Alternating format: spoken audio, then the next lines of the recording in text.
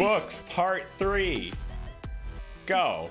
The trilogy, the ultimatum, Yeah. books, the ultimatum. Well, books, yeah. What is it? The revolution. What would be? This is a good trivia question. What do you call like a series of books that's like 8 books, like an octaology? An octilogy. Octilogy, yeah, like the Harry Potter books. That's a good question. I don't know. I think it's just a series. Like I'm trying to think. The only other than like Harry Potter now, the only ones who were ever like that were horror movies, like Freddy Part 8 and stuff like that. Like I don't know what you call it. I remember the Alien movies when they were releasing them like as a Blu-ray box set. They called it the quadrilogy back in the day when there were only 4. Yeah. I don't know. I want to look that up. How many more? This is my way of asking. How many more parts of this series are there? So this is day 13. In captivity. I feel like a prisoner. I'm scrawling on the walls. I have read 21 books, 21 and a half books. Okay. The crazy part too is I am just at pace.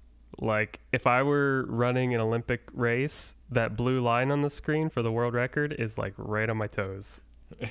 Have you tried doping? Yeah. What I need to try is not working and not taking on new clients and not finishing up old clients and sorry potential money. D&D. I need to read books. Yeah, listening to audiobooks as I'm playing D&D.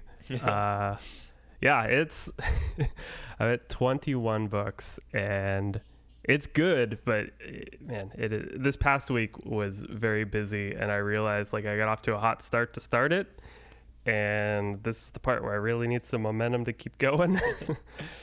So is this because it's just grating on you, or the books in this section are less interesting? Because you had a lot to say about the books in the last phase. Yeah. No, there's actually been really, really good books. That hasn't been a problem at all. And they are generally different enough that I'm still intrigued. And I think I will be through the course of this. It's been broken up by slightly different topics and stuff. It's just a lot of work, and again, like I mentioned at the very beginning, the hope of this is that it actually turns into something that gets created on top of this, like blog posts. And there's been a couple that have gone up on Focus State Medium channel.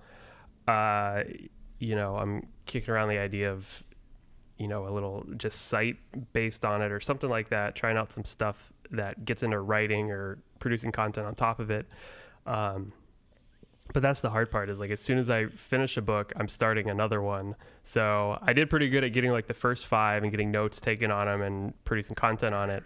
But the last 16, I have some handwritten notes, and I have some notes like on the Kindle app and stuff like that. It just says good or bad. Yeah, right. That's all you have time for. It's pass fail at this point.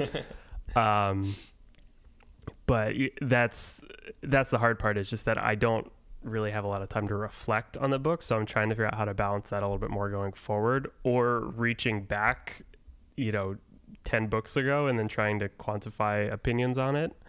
So I'm trying to get through that, but they've been interesting. Like I said, the books, I mean, there's a bunch. I'm not going to go through every one like we have before. I'll get them listed in the show notes and on the Medium articles to show what I've read so far. But some of the big highlights, which I think I touched on last week, was Creativity Inc., the Pixar book by Ed Catmull. That one's fantastic.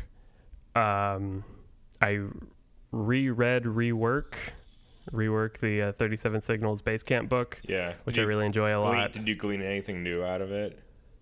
No, not necessarily, but it was good to go back and just hear. It's very baseline. What were some other ones that were really good? Actually, it was my first time ever reading or really listening to anything by Tony Robbins, and his Unshakable book is really, really good about like finance and stuff like that. Interesting. Okay, yeah, I've never read any Tony Robbins things. I've only like heard of him as like this character, right? Yeah, he's like so crazy. I almost don't want to dive into his stuff, but It was a good book. It's mostly just it's really about finance and like investing in index funds and not trying to game the system too much, like being smart with your decisions, theoretically building a world around you to where you're unshakable by the small moments, and saying like, even, I don't remember the exact quotes, but even in the down years, like financially, there were still good years. Like there are very few times that, as long as you hold steady, like there's very few bad things that will happen over long term. And stuff like that. Like a lot of stuff that's kind of common in finance books, but was interesting to hear again and hear people kind of go through it. Another one I really liked was a book called Extreme Productivity. And I'm going to look up the author's name. I forget his name, but he was I also realized before I get into that, there are a lot of books that are written by people who are like 20 and want to write a book that they think will change the world. And then there are books written by people who have 50 years experience doing stuff. And it's interesting, even if they sort of talk about the same things, it's funny how much clearer books written by the latter come off. So Extreme Productivity is a book that I thought would actually be fairly surface level, but it's written by the former president of Fidelity Investments and somebody who literally has 40, 50 years in the industry. His name is Robert Pozen. And that was really good. That's one that I will probably return to fairly often. Just a lot of good experience in management and finance and just what you learn by doing something at a high level for a long, long time. And that was the kind of thing that was really good to glean from. That was more of like a true hearing what a mentor would say and following and trying to follow in those footsteps versus like my friend wrote a book. So I would say those are the highlights. I'll have the full list, like I said, in the show notes and on the Medium channel thus far. But are you going to read The Singularity is Near? Probably not. There's an audiobook. I might, but it's a little outside of the scope of productivity stuff, and it's also really, really long. But then you never need to read any Ray Kurzweil book ever again, because it's like the distillation of everything. Yeah. It might be. Oh, one more I'll say was I read Lean In, which is by Sheryl Sandberg, who's the Sandberg, who's the COO of Facebook. When Lean In first came out, if you're unfamiliar, it was, and I talked to Rachel about it, and she was actually unfamiliar about the book, but it was, very talking about women in the workforce, especially in high tech and like big in C-level positions and stuff like that. And yeah, I remember it being big when it came out. Yeah, that was a great book too. That one I would highly recommend it. It was a good one. So that's all I got. I still have 29 more to go. You're almost halfway through. Not even though. So I'm on pace. Things are going well. Okay. I'm getting into a good rhythm of the amount that I can read like a night or during the day and stuff like that. Like figuring out when to piece them together. Before it was like I'll spend 2 days straight reading and then I get 2 days straight stuck on a project or something like that. Yeah. So can you explain that to me then? When is that for you right now? What is your audiobooks and stuff like at the gym? Reading pretty much every other time. Sometimes late at night I'll listen to a chapter before I go to bed or something like that. But mostly between like 10 and 2 because I'm kind of a night owl. 10 and 2? Yeah. I'm like in bed. I'm like sleeping between 10 and 2. This is why you're not getting after the worm, so to speak. But I'm an early bird? I don't get your analogy. That's fair. Okay. Right. I don't know. I'm not even an early bird. I don't like waking up either. I don't know.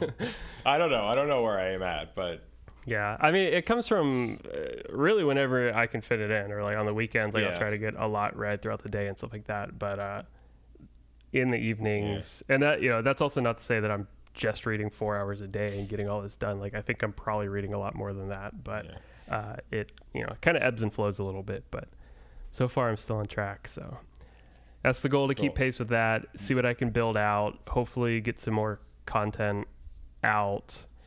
So when do you find time to do that? That's a good question. I don't. Okay.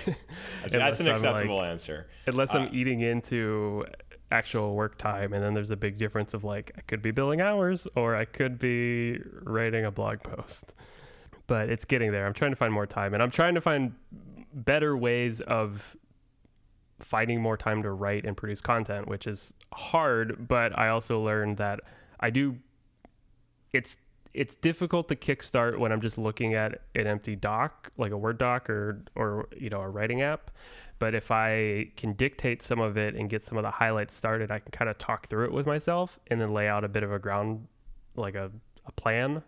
And that has helped a lot, organize my thoughts and then get into an article. So I'm kind of learning how I write better and how I can be more inspired to write when I'm trying to, which I hope, dovetails into more down the road. Yeah. Are you missing any of the things you have given up to read all the time instead of any of these other free time activities?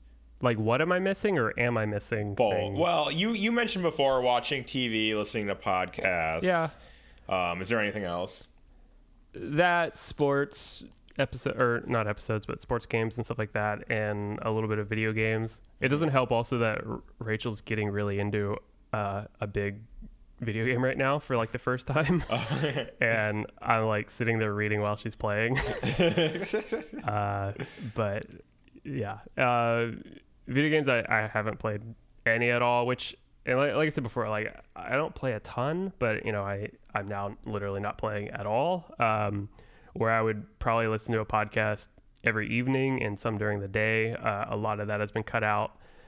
So I'll listen to maybe one or two a week in the evening as opposed to every day. And then I'm trying to cut back on TV and stuff more and basically make sure my time is my free time is either at the gym or, finding more ways to read and stuff like that. That's good. Yeah. I feel like if I were to do this and I gave up things, I feel like it would be much more interesting just in that the fact that I think a lot of things that I do that I would give up are more boring and more useless.